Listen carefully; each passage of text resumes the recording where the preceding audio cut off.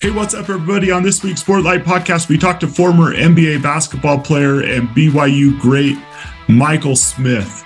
We talk about the E4A principles and what he's learned in regard to those important principles. We also talk about parenting in sports. He gives some advice to parents who have young people who play sports. We even get into his time with the Celtics and what he learned from the great Larry Bird, and he tells some great Larry Bird stories. We hope you enjoy. Welcome to the Sportlight Podcast for parents, coaches, and athletes. The Sportlight refers to the time in an athlete's life when they have increased ability to affect the culture around them and the increased opportunity to learn life's lessons through sports. This podcast aims to help parents and coaches capitalize on their athletes' precious time in the Sportlight. The Sportlight Podcast is brought to you by Especially for Athletes program. Well, Mike, thank you so much for joining us today. We appreciate you so much and all that you've done for us, especially for athletes, your support and your voice. And we love having you on the podcast. We're excited for everyone to hear your thoughts on the principles that we teach. Chad, it's a pleasure to be here. As you know, the cause is very dear to my heart, so I'm grateful for the opportunity. Thank you for having me, and it's fun. This will be exciting.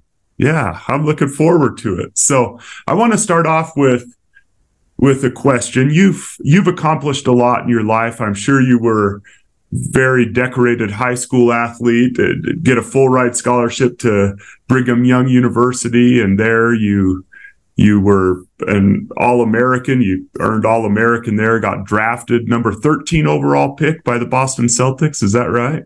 Yes, they've regretted that day ever since. Well, for some of us, 13's my favorite number, but that's a childhood dream of so many, hundreds of thousands of kids. Maybe we could just start with that. What was it like? I'm sure as a young man growing up, you dreamed of that, but on that day when you were going to be selected in the first round and you knew you were going to be selected in the first round, and then you hear, this was not just the Boston Celtics in general. This was the Boston Celtics, the Larry Bird, the Danny Ainge, the Boston Celtics that we all still talk about to this day. What was it like to hear your name called on that day? It was a little bit bittersweet. And number one, of course, it was thrilling. It was the culmination of a lot of hard work. Dreams that I don't know that I knew they would come true, but recently I was with a teammate, a BYU teammate, and he reminded me that we used to talk about it all the time. And so I was like, I don't remember talking about it, but he goes, yeah, it's the reason you'd stay after practice and shoot for hours and hours and hours. And so I don't know, Shad, I was a fastidious kid and but super disciplined. And so I don't come from athletic parents. And although I think that's a misnomer, right? Because I just think they didn't participate in sports. But my dad was an engineer, so he had kind of a right brain thinker, very analytical, very methodical, always had a plan. And so he always gave me little plans. Like he goes, hey, I'll make the best basket in the world on our house, on our roof. And I'll make it perfect standards, and then I'll draw a court and I'll paint that in. But it's up to you to go shoot, 1,000 shots a day. And that's about all the sports direction my dad gave me, except that he told me how to handle teammates and how to handle referees, which was so interesting.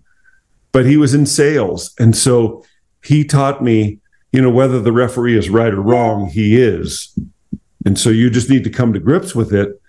And then use that knowledge to your benefit. He says, never upstage a referee, never throw your arms, never react adversely to his call. He said, but pull him aside secretly during a free throw and just say, hey, I thought you missed the last one. Just keep an eye on this. He's tugging on my jersey when I shoot. And just little things like that. Yeah. But a fantastic dad because he was supportive. And even though he didn't know what to tell me about maybe what I was doing wrong, shooting or throwing a football or hitting a baseball, he was at every game. So I knew I was loved and supported. And then you have my mom behind the scenes, the one making the pregame meals and my mom was a bit of a go-getter, and my mom's a violinist and an artist. So I think I came out with probably the fine motor skills of my mom. Like, I was very dexterous from very young age. I was never the strongest or the fastest, but I could always, like at age 5, I remember in the street running full speed and catching a football over my head, just like looking back this way and catching balls. And I didn't think it was anything different, but I was always super coordinated. Mm-hmm. And I could always throw a ball and hit a target. And from my dad, I got height and strength. And so I'm a weird combination, Chad. I'm like 6'10", but I was, more of a small forward, which was kind of unique in the day. So I was built a little bit like a Dirk Nowitzki, maybe a Larry Bird, kind of a poor man's Kevin Durant. I was tall and slender. I could shoot and pass and shoot from outside and handle the ball. And those things all helped. And I worked hard. And I worked out with the teams who drafted between 8 and 16 prior to the NBA. And some of those workouts were actual workouts, and some of those were just like mental tests and, weird written tests you take to see what kind of personality you had. And others were coordination tests. It was really weird back in the day. But like Portland had the 12th pick, and they brought me in and had me shoot for 2 hours. Boston had me in, they picked 13th, and they didn't have me work out at all. But I went to dinner with their ownership and watched a practice or a summer workout. It was really weird. And then Golden State picked 14, and they were in a first-round matchup with the Utah Jazz. And so they were here in town playing the Jazz. If you remember back then, that Don Nelson coach team, and Chris Mullin and those guys, Mitch Richmond, they beat the Jazz. The Jazz were either the 1, 2, or 3 seed in the West, and that funky, quirky Don Nelson team beat them. And the Warriors had me up to their hotel rooms, Don Nelson, their general manager, meeting the players during that series every time they were in town. And I think it either went 6 or 7 games. So they definitely were here 3 or 4 times. So I thought for sure I was going to be picked 14 by Golden State. They just had spent the most time. They thought I was the most unique player, that I would fit into a Nelson system where I could play outside. And he posted up guards and had Manute Bol shoot threes. And it was just weird. But then Boston showed very little interest. And when it came time to it, they chose me 13th. And so I was like, what? Like, I thought I was going to go 14 to Golden State or 15 Denver. There was a shot I was going to go 9 to Washington. They ended up taking a guy named Tom Hammonds, who played probably 10 years in the league. He was also a forward. Anyway, more detail than you want, but it was a thrilling day, because if you asked me at age 16 or 17 which sport I would play, I didn't even know then, because I was a football quarterback and I was a baseball pitcher and a volleyball setter, along with a basketball player. But it just kind of organically went the route of basketball. So yeah, that's cool. I feel blessed. I was never a great NBA player. I did get votes for all rookie team, but I never made an all-star team. We never won a championship. And I look back, and there's regret on my part. And I'm like, ugh, my career was just so blah. And yet, I'm now 58 years old. So anyone who knows that I was a first-round pick, they think it's the coolest thing in the world. From my kids to my kids' friends to the 6th graders I coach, they're like, no way, that's the greatest thing in the world. And so they're helping me to look back with blessings and gratitude. Yeah, well, that's cool. And I love what you said about your parents. We have a lot of parents who listen to this podcast and coaches, and so there have been a few that have said, like you, that, man, my parents weren't like all into sports, so it almost made them better support, because of the fact that sometimes these parents get over the top. It's their dreams, it's not their kids' dreams. Do you have anything more to say about that to parents? Like, what did you learn, how your parents parented you during that time when you started to get attention for all the sports you were playing, and it seemed like you'd be playing in college and things? What did you learn that maybe parents that are listening to this could hear about how to support your children in a way that would be most helpful for them? It's a great topic. And I also have a podcast, and it's on sports parenting. And so this question comes up a lot. And we've interviewed over the course of a year and a half a lot of professional athletes. And so my question to them is, how were you parented? And now how are you parenting? And I find that I parent my children, of which I have 10, very much like I was parented. I'm not the pushy dad. I'm not the one requiring my kids to be great at sports. I am the dad providing the opportunities. Like, if you want to play this sport, then I will provide that, right? I will provide, the golf instruction, or I will provide club volleyball, or I will provide, these things. I will facilitate that, but I'm not the one saying, doggone it, you're not working hard enough. Get your buns out of bed. Let's go. I'm not that parent. And my parents were not that way. My mom was all about commitment. So my dad was working, and like I said, didn't know much about sports, but he was a traveling salesman. So he found it within his schedule to always be at my games. So again, I knew I was loved and supported, but they weren't pushing me into these sports. And I've come to the conclusion that if you're going to be great at anything, it's got to come from within. And so, I have 10 kids, like I told you, but I have a 15-year-old golfer girl, and I have a 15-year-old boy. They're twins. He's a basketball player. Now, they're musicians and dancers first, but they are playing these sports.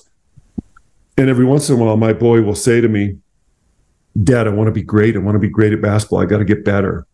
And I said, okay. I said, it's got to come from you. It can't come from me. I said, but I'm there. He goes, well, what does that mean?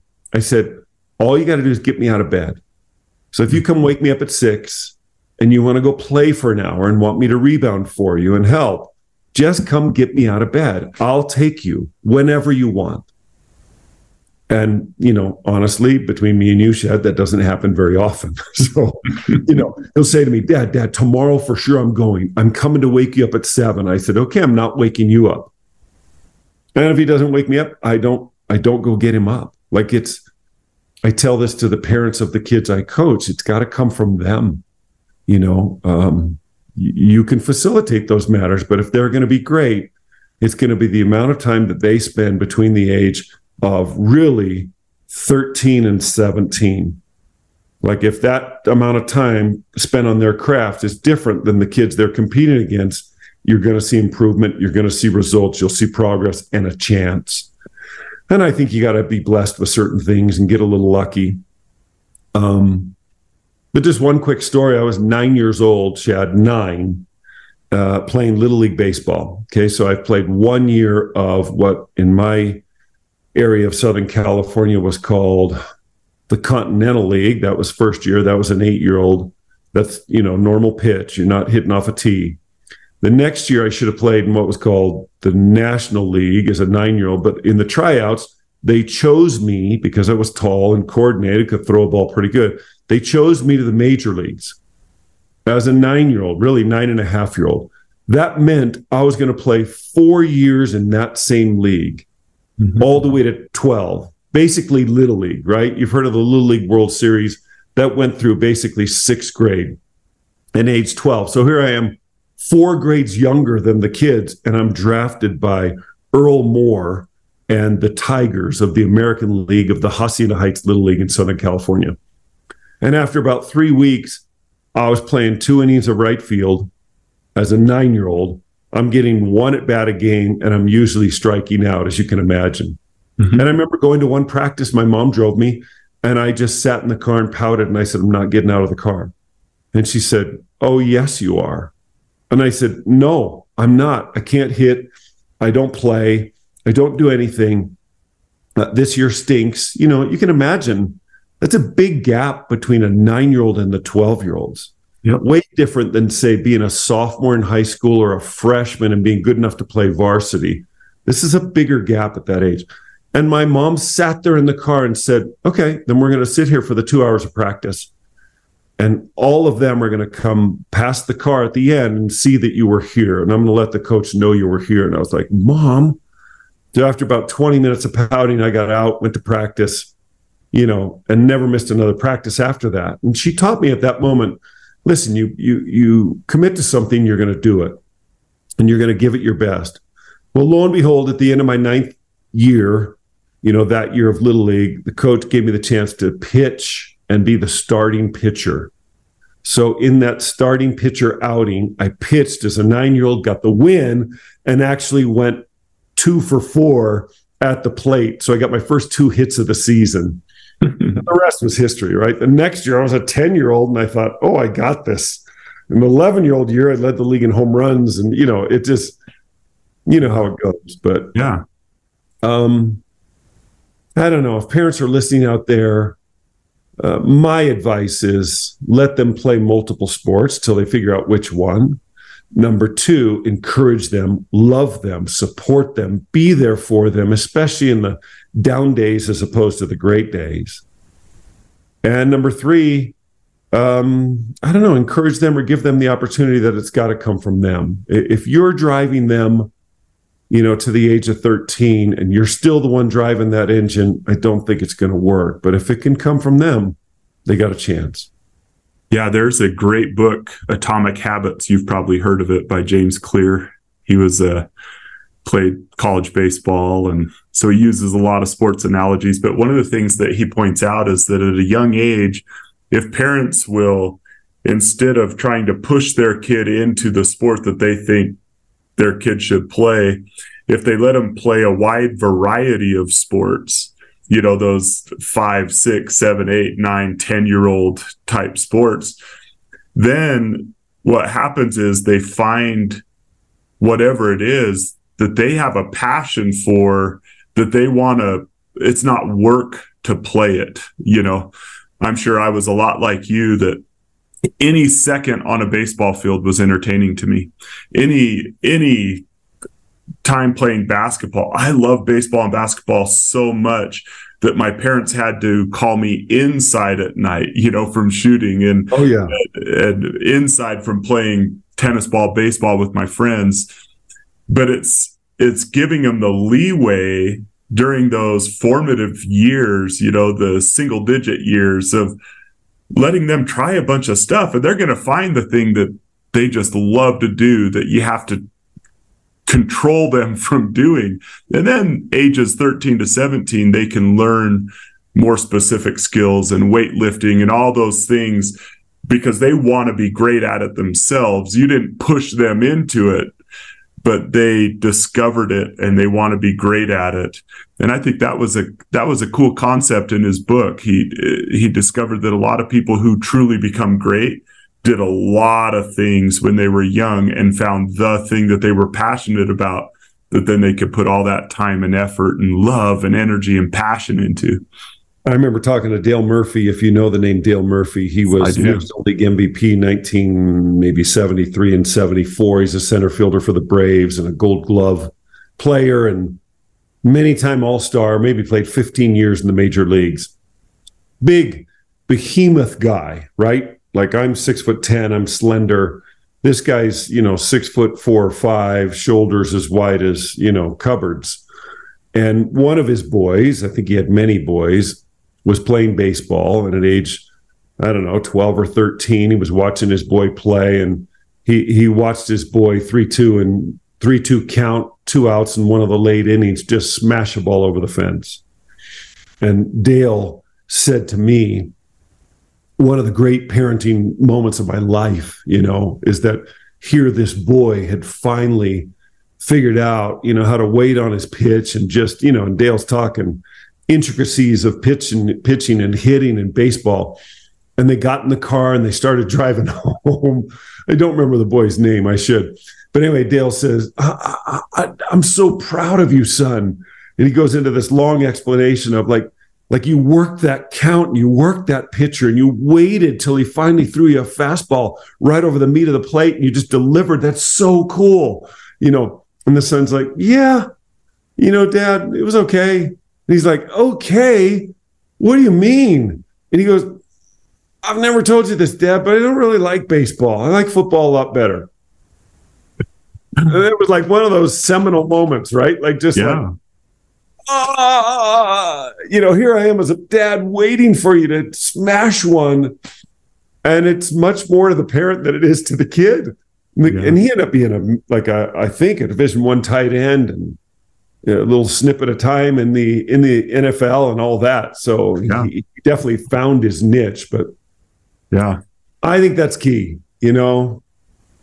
It's got to come from the person, the player, the boy, the girl playing those sports. And maybe it's not sports, right? That my 15-year-old I tell you about, if he has 2 hours of free time, he's downstairs on his keyboard, writing music, playing music, writing music.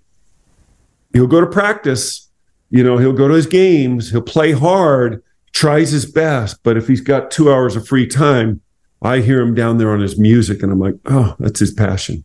Yeah. We both have a mutual respect for Henry Eyring, whose father was a world-renowned physicist. He tells the story of going down in his father's basement, and his father had just blackboards all over the basement. And he would do these physics problems that would wrap around the whole basement.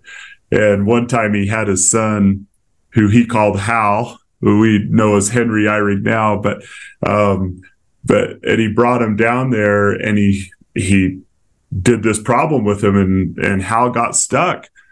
And he said, okay, I want you to think about this all day. I want you to go and think about this. We'll come back same time tomorrow. So they came back the same time. And he said, okay, what do you think? And he's like, I don't know. And he said, well, have you been thinking about this? And Hal said, no, I haven't thought about it 1 second. And he said, you're never going to be a great physicist, which at the time kind of broke Hal's heart, right? But then he said, you need to find something that you're so passionate about that you think about it when there's nothing else to think about. And Hal went on, and for him, that became organizational behavior. He loved how systems work and how things, people work together to create great outcomes. And I think I've thought about that a lot with my own children. How can I help them discover the thing that they love so much that they think about it when there's nothing else to think about? Like with your son in music, when he has 2 spare hours, he's not out in the driveway, he's down on his keyboard, and that's okay. And that's wonderful.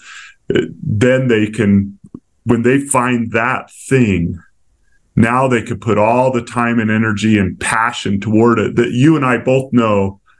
There are some anomalies, there are some freaks of nature when it comes physically or whatever. But most of the people who become successful, they become successful because they found the thing that they think about, that they're passionate about. When there's nothing else to do, that's where their mind goes, and that's where their energy and effort and passion goes. So I've always felt like, and I could be wrong with this, so this is the opinion of Mike Smith, but given that I don't have any real vices, right? I don't have any, I'm just kind of I'm a good guy, I'm a nice guy, I'm going to try and do my best at both things, at everything. Given that, and given the way I was raised, I think it's really easy to be a decent husband and a decent father. But I tend to think it's really hard and takes a ton of effort to be a great spouse and a great father or a great parent. And it goes back to what you're saying, like all these kids come out just a little bit differently, right?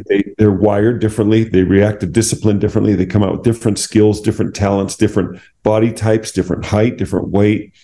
And it's kind of up to us, at least initially, to help them navigate through this world and find maybe where they might be best and help them discover those talents.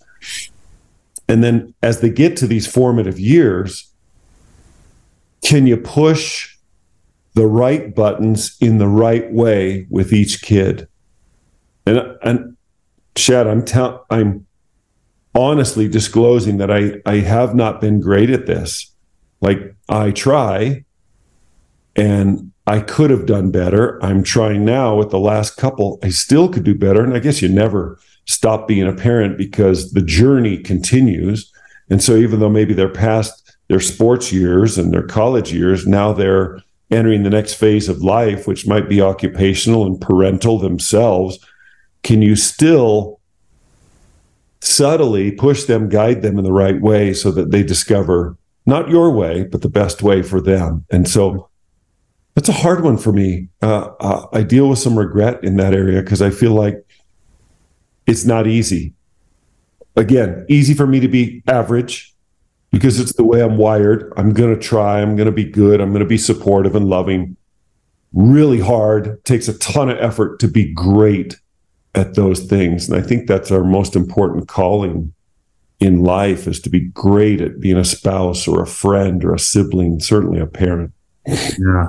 Oh, thank you for that. And I think we all feel that. I think any parent who would say, you know, Shad, Mike, I'll be honest with you, I am an amazing parent. I got it all figured out. Yeah. I love the saying that humility is the weirdest trait in the world. As soon as you discover you have it, you don't. Right. And so that's true. Well, Mike, I was wondering, with all the things that you've accomplished, you know, and that you've, the sports accolades, and I haven't even mentioned, I mentioned in the bring into this episode, but you went on and had a broadcasting career with the Clippers, and now we currently see you here in Utah with the Jazz and doing some broadcasting there, and 10 children, and I know you're a accomplished golfer as well. But I'm just wondering, with all of that and looking back, what are you most proud of? That's a really good question. Well, if we just said athletically or sports wise, there's 5 things that come to mind. Number 1 is a high school football championship. I'm the quarterback. I was basically talked into playing quarterback for a very football centered high school. And I was a basketball player and a volleyball player. And they convinced me to give it a shot. And I did. And we lost 1 game in 4 years. So I don't know who the equivalent of that is locally, if that's Corner Canyon today or, Skyline 35 years ago, or, I don't know who that is today, but that's who we were. And we went undefeated my senior year, and I broke every record in California as a quarterback. Now, all I did was do what the coach told me to do. So he just told me, read there. If he's covered, read there. If he's covered, take your third read. If he's covered, take off and run or throw it out of bounds. So I just ask real quick, were you 6'10"? I was. I just wish I could see some tape on I was 205 pounds. I'm now 225 pounds, which is what I played at in the NBA. But I was skinny. But on my left flanker, I had 6'5". On my right flanker, I had 6'4", and my tight end was 6'4". And we were not a private high school. We just these guys, all great athletes, all coincided at the same time. This guy, my flanker, went D1. My other wide receiver went D1 as a kicker. He was a great soccer player too. And then my tight end was the 9th pick in the baseball draft, and he turned down all his full rides in football. So we won a high school championship, and really the equivalent of a state title, because it was all of Southern California at the highest level. So that was fun. Number 2, I won a gold medal on Team USA. And so these are the under 20 world championships for basketball. So somewhere in a box, I should have it behind me, but I don't know where it is because we moved recently. But I have a gold medal on the Team USA Under-20 World Championships. And that to me was just such a thrilling 2-week run. And I was 18. So I was one of two 18-year-olds on the team. The other 10 guys were 19, had all played 1 year of college ball. I was fresh from high school. That's a thrill for me. I don't know. Being drafted in the first round of the NBA meant a lot to me because I think I was the first to go on a mission for the church and be a first round draft pick in the NBA. And so I don't know that people before me didn't do it on purpose, but I think I was the first to do that. And so that to me means way more today than it did maybe then, right? I just kind of felt like if I put God first, he would bless me. And he did. You know how in the NBA, if a guy's a great shooter, he can have what's called a 50-40-90 year? 50% from the field, 40 from three, 90 from the line. Mm-hmm.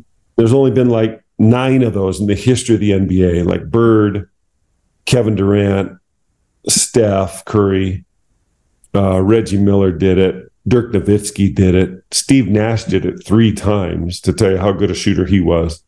And I think Mark Price and maybe one other that I can't remember. For my entire college career, I'm like 10 made free throws shy of shooting 50, 40, 90 for my whole career. I don't know what happened to me my junior year, but I only shot like 84.5% my junior year. And it crushed me. But I think that would be pretty cool to say, you know, I shot 50, 40, 90 for an entire college career. Maybe, do you have any eligibility? Stop it. You could come back and just say, hey, just the end of games when they're fouling. I just need to get up my. Oh my gosh! I need to make 190 out of 200 to erase that. And you mentioned golf. Maybe the coolest one of late is I never touched a golf club before 25. I never picked it up seriously till 34. And on my second attempt this summer, I qualified for the United States Senior Amateur. And so I think it's pretty cool because that game has little or nothing to do with athletic ability and way more to do with a repetitive motion and figuring out the intricacies of a game that's just so difficult. I think way more difficult than basketball or any of the other sports. So yeah.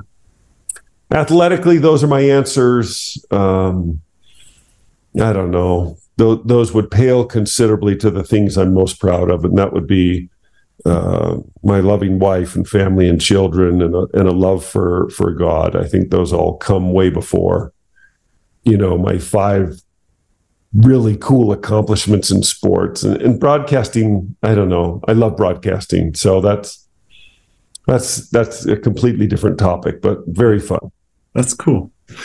So let's do a rapid fire here, Mike. Then we'll close with a few other questions. I can't leave you without asking some questions about Larry Bird and your experiences with him. And I would love to know also about your podcast and some other things that you're involved in. But here's some rapid fire questions. You ready? What have you personally learned about winning the hour, time management, the price of being great? If you had just 60 seconds of fire to tell a young person, hey, look, here's how you win the hour. Here's how you truly become great. Here's how you really prioritize. What would you say to a young person? I would say you're in control of your own destiny. So you figure out what you're good at and then figure out where those talents lie and then magnify those talents to the best of your ability. And that comes from within. That could be planning your entire week on a Sunday afternoon and just saying, okay, here are my snippets of time that aren't practice related, school related, or other activities where I could pay the price, work on individual skills to make me better at that craft than the next person, because heaven knows it takes work to be great at whatever you do. It really does. And if you pay that price, you'll see the results. And I think the other thing I'll say really quickly, Shad, is you can't fake confidence. Confidence comes from actually watching yourself perform and succeed at a certain skill. So I didn't walk into my senior year of college and lead the nation in free throw shooting because I just thought about it. I actually drilled under pressure. I'm going to make every free throw every time. I'm going to make every free throw. Boom, boom, boom. Hundreds of hundreds of hundreds. But it can happen. Awesome. Your answer reminded me of Michael Ashler. He has this great quote: "The bad news is that time flies. The good news is you're the pilot." And I love that concept. Sit down on a Sunday afternoon, look at that unclaimed time, and fly your plane. Otherwise you're going to get, I tell kids all the time when I talk to them, that day after the championship is won, the state championships. I have a daughter who plays tennis right now in high school. The day after, that's when the next championship starts to be won. No one sees it. It's crowned in front of everyone, but it's won in those moments where young people are saying, okay, here's my time. Like you said, I love that concept. Here's the time I have available to me. I can use that to improve my craft. Awesome. Awesome stuff. Okay. What would you tell a young person about the principle of resilience and how important it is to be resilient if you truly want to become great in life? It's just, your success is not going to come right away. And so resilience to me is, in spite of maybe some hiccups or some things along the way that don't happen great, just stick with it, right? One of the great quotes of all time: if you have an impossible or an improbable task in front of you, the more you work at it, that task does not become any easier. It's the same difficult. But your ability to accomplish that task or perform it with greater ease does improve with time and resilience. I became, through hard work, the number one quarterback in the state of California my high school year. But if I showed you the film of my first game playing tackle football my freshman year, you would laugh your tail off. We won the game, fortunately, and I threw 5 touchdowns in that game. So you'd say, oh, wow, you were good from the start. No, I fumbled the snap 5 times from center in that game, and we lost 3 of them. I was scared. I'd never played tackle football. I played football in the street with my buddies. I was petrified, and I was pulling out too quick. And the center would snap the ball, it'd hit his butt, not my hands. They would fall on the ground. They'd jump on it. My coach was just screaming at me. But with time, I became not only good at grabbing the snap from center, but I worked to overcome those fears. And so the only reason I tell you that is sometimes it's not great at the beginning. And sometimes you only make 6 out of 10 your first quantifiable set of free throws. But eventually it's 7 and 8 and 9. And eventually it's 19 out of 20. And eventually it's 90 out of 100. And eventually it's 98 out of 100. Maybe one day you'll make 157 in a row. Who's to stop you?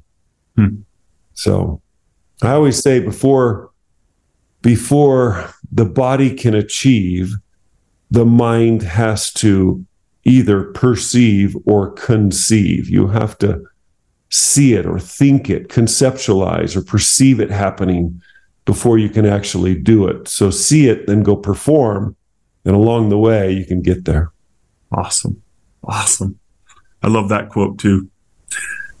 You stick to something, it's going to get easier. Not because the task got easier, but you got better. That's what resilience brings, is it increases your capacity instead of stopping something right when it gets hard. So that's great. That's great. What have you learned about being a fierce competitor, but doing it the right way? We would say that. What have you learned about competing without contempt, without hatred? Well, I'll just give you a little idea. When you're, maybe the best basketball player on your team in high school, you have a chance. But when you make it to college, every guy there was not only the best guy in his team, but he was the best guy in his county, right? Maybe the best guy in his district or his region of his state, maybe the best in his state. And then if you're in college, you become the best in your team. It's a serious accomplishment. But you got to be the best in your conference and maybe the best in your district if you're going to get looked at by the ultimate level, the NBA level. So somewhere along the lines, there are things that have to make you stand out, because as you rise up through this road of progression, you're weeding out, some of the lesser players, but as you climb to the top, everyone is going to have similar skill sets. And so I always felt like the three things that might distinguish you or separate you from the others was, one, your work ethic, how much you worked at your craft. Number two, your mind. Can you train your mind to be great in moments of darkness, in moments of trouble, in moments of adversity? Can you train yourself to perform under pressure, to quiet your nerves? And that's especially important in sports at the highest level. Can you still be free and shoot with the same freedom you do as if you're in the gym by yourself? And then finally, that competition, that level of fierce competition, is that you won't give up. Like, I'm going to outdo this guy and I'm going to beat him in his craft. And it doesn't mean I'm going to play dirty, and it doesn't mean I'm going to be angry. It doesn't mean I'm going to. So I think those three things are all intertwined to become great as you rise to the top, because something has to give you an edge in your mind. And I don't know, like recently qualifying for the United States Senior Amateur, I'm down to the last hole. And granted, golf is not something I've done since my childhood, but I've practiced a lot of late in spare time. Well, I come to the last hole, I can see the live scoring. The live scoring says one guy's in at 3 under, and this is 400 guys trimmed to 60, now 60 for 2 spots in the whole state of Utah. I can see the live scoring. One guy's in at 3 under par. He's going to make it. There's 6 of us at 1 under, and I'm on the last hole. And so it's a par 5. And so I rip a drive down there, and I was happy about that because I knew I needed to make birdie. So now I'm in the fairway. I'm 249 yards out to a green that's slanted away from me. It's not a big receptive green. It's kind of a kidney-shaped green going the other way, and it's going over water. And so I'm standing over this shot, and I'm thinking, I got to make a 4. If I make a 4, I'm going to qualify for the United States Senior Amateur. And so I looked at my partner, who I'm not riding with, but he's playing with me. He's about 3 over. And he's a fantastic guy. And he looks at me and he goes, "You're going for it, right?" And I said, "Doggone right I am." And so I pulled out a 5-wood, and I just stood over that ball behind it, took my line. I knew I had to cut it to hold the green. And I said, "You've hit this shot 500 times in the last year. Just step up and do it. You know you can do it." And so those 3 things were in my mind. Shad, the competition, I knew I had to go for it. Number 2, my mental acuity was there. Like, I knew what I had to do it. And then 3, I knew I'd put in the work. So I stepped up and hit the most beautiful cut 5-wood, started left edge of the trap, hit the green, carried the green, stayed on. I 2-putted for birdie, and I got in. And I could have easily laid up, wedged it on, and then I have, maybe a 10-footer to try and make it. But I was like, no, let's go for it. Yeah. Maybe a longer answer than you wanted, but I think that's great. I think as you climb to the highest level, competition is really what fuels a person, and I'm all about fair play. So I might teach my kids and my kids I coach the tricks of the trade, not dirty tricks, but how to gain position, win position, how to play through contact, what to expect from a better player. But that's the most fun. When I can at 58, I obviously can't lace them up and play basketball anymore at a high level. I can still shoot, but I just can't run and jump like I used to. But I can certainly compete at pickleball and golf and things, and that fuels me. That gets adrenaline flowing. That makes it fun. I love how you focus on competition, because one of the things Dustin and I are concerned about when we go around and say compete without contempt, we're saying compete without hatred, but capital C compete, right? Like we are not saying, hey, it doesn't matter who wins. In fact, people who are built like we are, I'm sure you're built this way. If there's not a winner, I'm not really interested in playing. Like I can't go out and play pickleball and not care who wins. Like I can't play Monopoly and not want to win. And that's what makes it fun. So yeah, compete like crazy, but you don't have to. I didn't hear anything about hatred or some coaches. It's disappointing to me, even at the highest levels. You know, they use hatred or offense, or someone said this about me or did this about, you know, they're looking for a reason to feel this anger. And part of me is like, that's almost the sign of not a true competitor to me. I don't need anything to get me to want to compete. I don't need hatred to make me want to compete. I just need a game, a board game, shooting next to someone in those little basketball, you know, where there's two rims and you're trying to get the highest score. That's all I need. I don't need to know that person said something about my mom or my coach or my whatever. I just need someone to compete against. And we try to teach that thrill of competition without having to hate or demonize your opponent in order to feel competitive. To me, that makes you not truly competitive. Yeah, I've been angry at myself for, say, a poor performance or a poor start to a game that mattered, and then that fueled me. So I've had that inner anger, and I'm one who plays golf better when I'm angry. I'm one who plays pickleball a little better when I'm angry, but not angry at another person. I don't feel hatred towards others in any way, but sometimes just like, you know, just a little self-talk, you know, come on, you're better than this. You know, in that same round of golf where I qualified, I started par, and the next hole was just an 8-iron, par 3. Like a simple 8-iron for me is, I'm going to hit the green 95 times out of 100. And it was a right pin, and I went for it. And I shouldn't have, because it was on the right, and I tried to hit it close, probably because the first hole was an easy birdie hole and I made a par. I almost felt like I was behind the field. That was dumb. I should have hit this 10 feet left of the flag and tried to make a birdie. I went for this. It bounced long and went into a really precarious spot, and I made a double bogey. And I got mad. I'm like, you idiot, what are you doing? You know?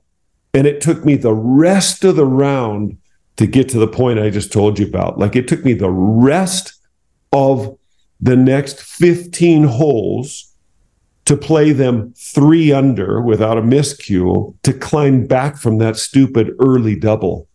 So some inner self-talk, I think, is helpful. I'm not opposed to some inner anger at yourself, not where you name call yourself, but just like, come on. You know, you're better than this. You can do better, and get your butt out there and compete. Let's go win this thing. Yeah, that's cool. That's really cool. How has sports enabled you to help other people? You know, our mantra of eyes up, do the work.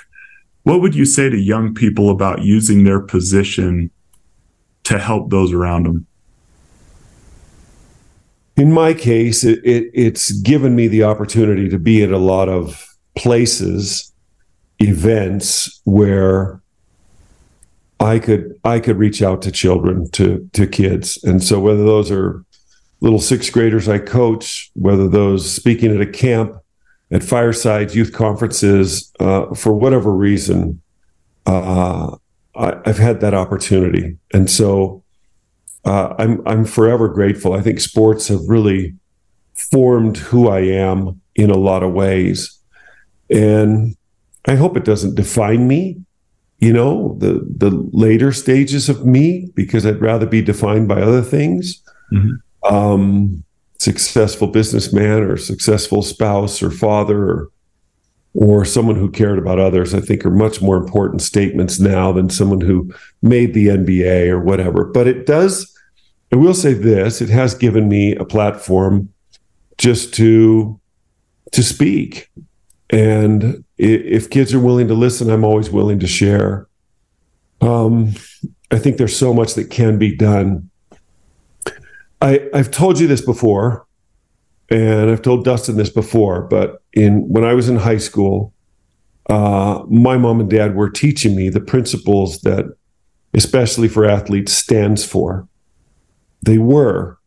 And I didn't know why they were doing it, and I didn't know that I caught the whole large picture grasp of what it meant to mentor and reach out and lift others. I'm not saying I did it for selfish reasons or the wrong reasons. I did it really because I wanted to be obedient. But my mom and dad would drive me to school in high school and say, hey, you've been so blessed. There's got to be someone on your team today who needs a pick-me-up. There's got to be someone in your biology class who's having a bad day. Why don't you seek out that person?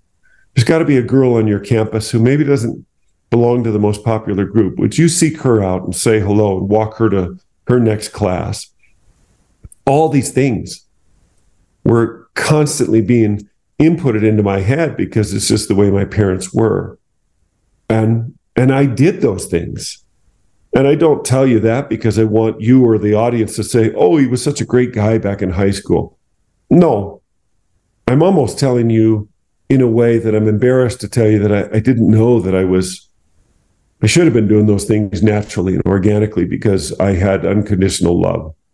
And I think I was doing them because my parents encouraged me to do them. And maybe I felt a duty and an obligation to do them. Mm-hmm. But either way, I did do them. And I look back and I'm pleased that I did them. So I went to an event just 2 days ago, and it was a BYU alumni basketball event. So I'm gathered together with every former BYU basketball player who played basketball. And you can go back to, the 70s, right? Of all those who were still alive and around. And so one guy comes up to me after the event. We've had our lunch and we've watched practice and we're all going to head over to the football game. And so when he meets my wife and kids, I'm singing his praises because in his day, and he's after me, he's younger than I am, probably 6 years younger than I am. And he's telling my kids, what a great player I was. And I'm telling my kids and his daughter what a great player he was. And he really was a fantastic player. He understood angles and he could shoot. And he understood these 15-foot slithering runners and bank shots. And I was like, oh, he's so gifted. Well, he then turns to my wife and kids and says the following, when I was just a little 17-year-old junior and then an 18-year-old senior in high school, at a local high school here in Utah, I used to wander into the Smith Fieldhouse at BYU. And the guy running the pickup games was your dad. He's a returned missionary junior, and he's organizing all the games and making sure we played for 2.5 hours. And yet he would come over to me and pick me on his team. He said I had no business playing in these games, but he would walk over to me and say, hey, young high schooler, you want to play with us? Yeah, that's why I'm here. You're on my team. Let's go. And we'd go win 5 games in a row and hold the court. I didn't even remember it, but he did. And he shared it with my wife and my children. And then he shared how that made him feel as a junior in high school when he was finding his way. I didn't remember doing it, Shad. Yeah. But as I look back, I'm glad I did. And I'm glad I had that spirit about me to not just, pick the 4 best college guys to be on my team so we could dominate. But I was like, you come be on my team. You need this experience. And so anyway, I don't know. Sports have been a great medium for me. And so I've loved them since I was 10, 11 years old. I don't know why. There was no internet then. There were no cell phones. I did not have a dad who was into sports. My older brother was into basketball, 5 years older. My sister was a violinist.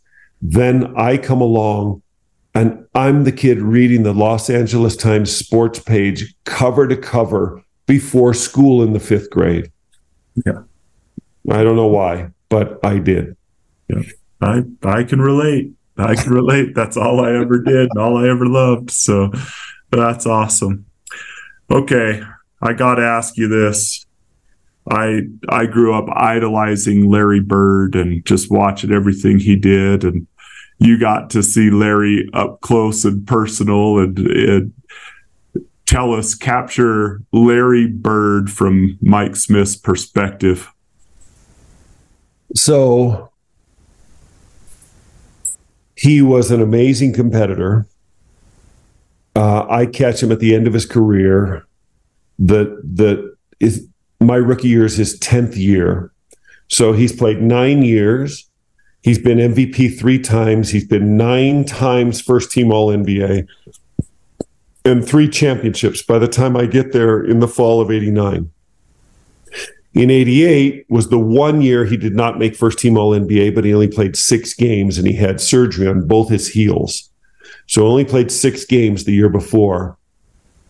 So he missed 76 games. But here he was now this year, which was both good and bad for me because he had renewed youth. We came into camp in the best shape of his life. Larry was the kind of guy who loved you and would give you the shirt off his back, but he would never let you know that. Like, he was too fierce a competitor. So I knew he cared about me. I knew he liked me. We used to eat together on the road. He called me Rook or Rookie. And I know he saw a lot of himself in me. But he never would say those things. He just wasn't gifted linguistically, or he wasn't eloquent in his verbal treatment, friendships back and forth. He just couldn't express himself that way, but he was genuine. Now, he also had the most confidence of anyone I'd ever seen. And he was only this much better than I was.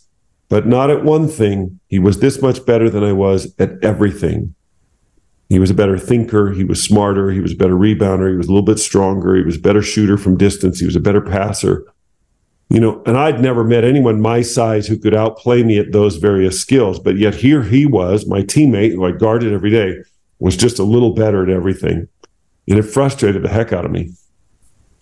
But he just had the ultimate green light and the ultimate confidence, and that confidence came from his hard work. He knew that he had outworked everyone on the floor. So if he missed an opening shot, he was taking that same shot the next time down. And perfect example is opening day, my rookie year, we're playing the Milwaukee Bucks at the Boston Garden, and I'm sitting next to Jim Paxson, who's a 3-time All-Star. He's on the bench. And, our team is Dennis Johnson, Reggie Lewis, Robert Parrish, Kevin McHale, Larry Bird. Those are 4 Hall of Famers, and Reggie Lewis would have been probably had he not passed away. So that's our team.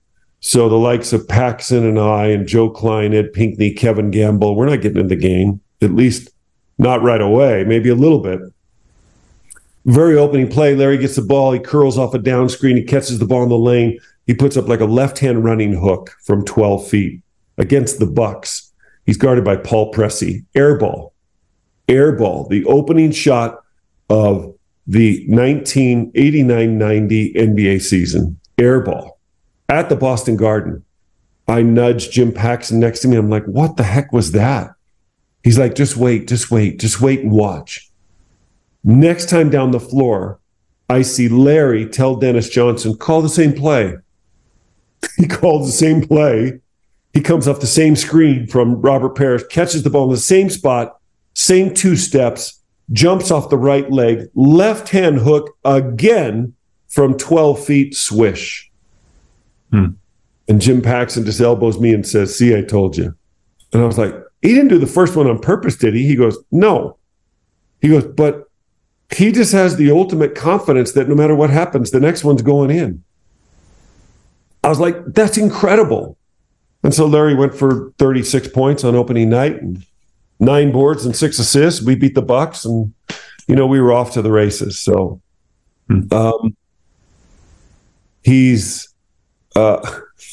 I had enough, let's just say, brash and confidence in myself the first week of practice to challenge Larry to a game of not horse, but a game of shooting.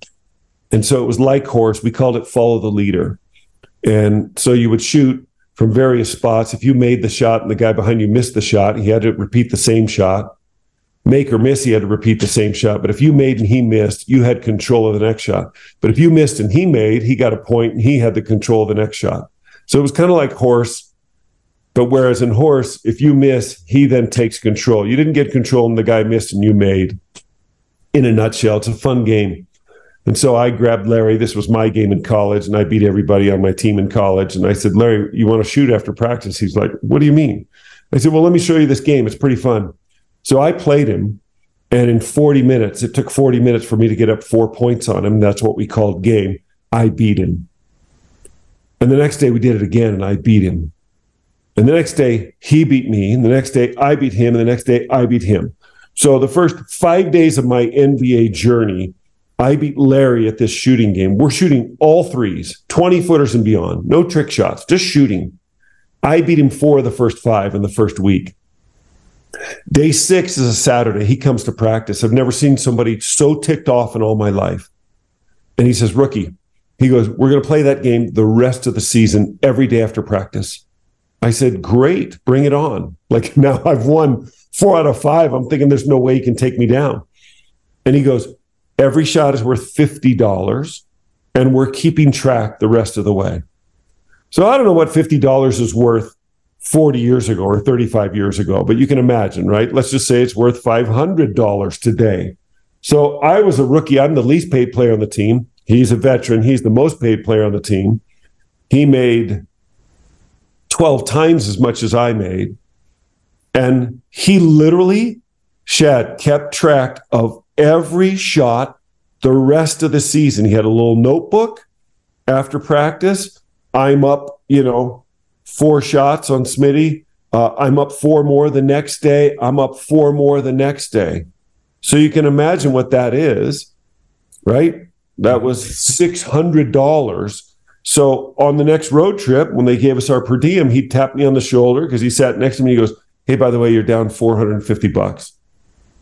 And I'd reach into my envelope of money for a 12-day road trip, and I'd hand him $450 and say, crap, I'm eating McDonald's the rest of the trip.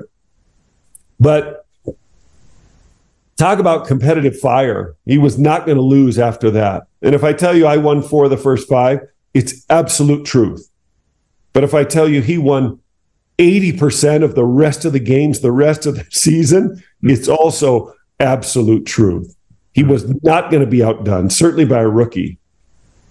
But I just learned from him how to have confidence. Like I told you before, confidence is not faked. You got to earn it. And he earned it every day.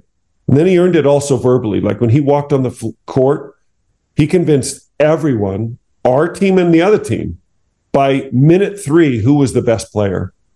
He did that through his actions, through his words, and he just backed it up. And I'll say this.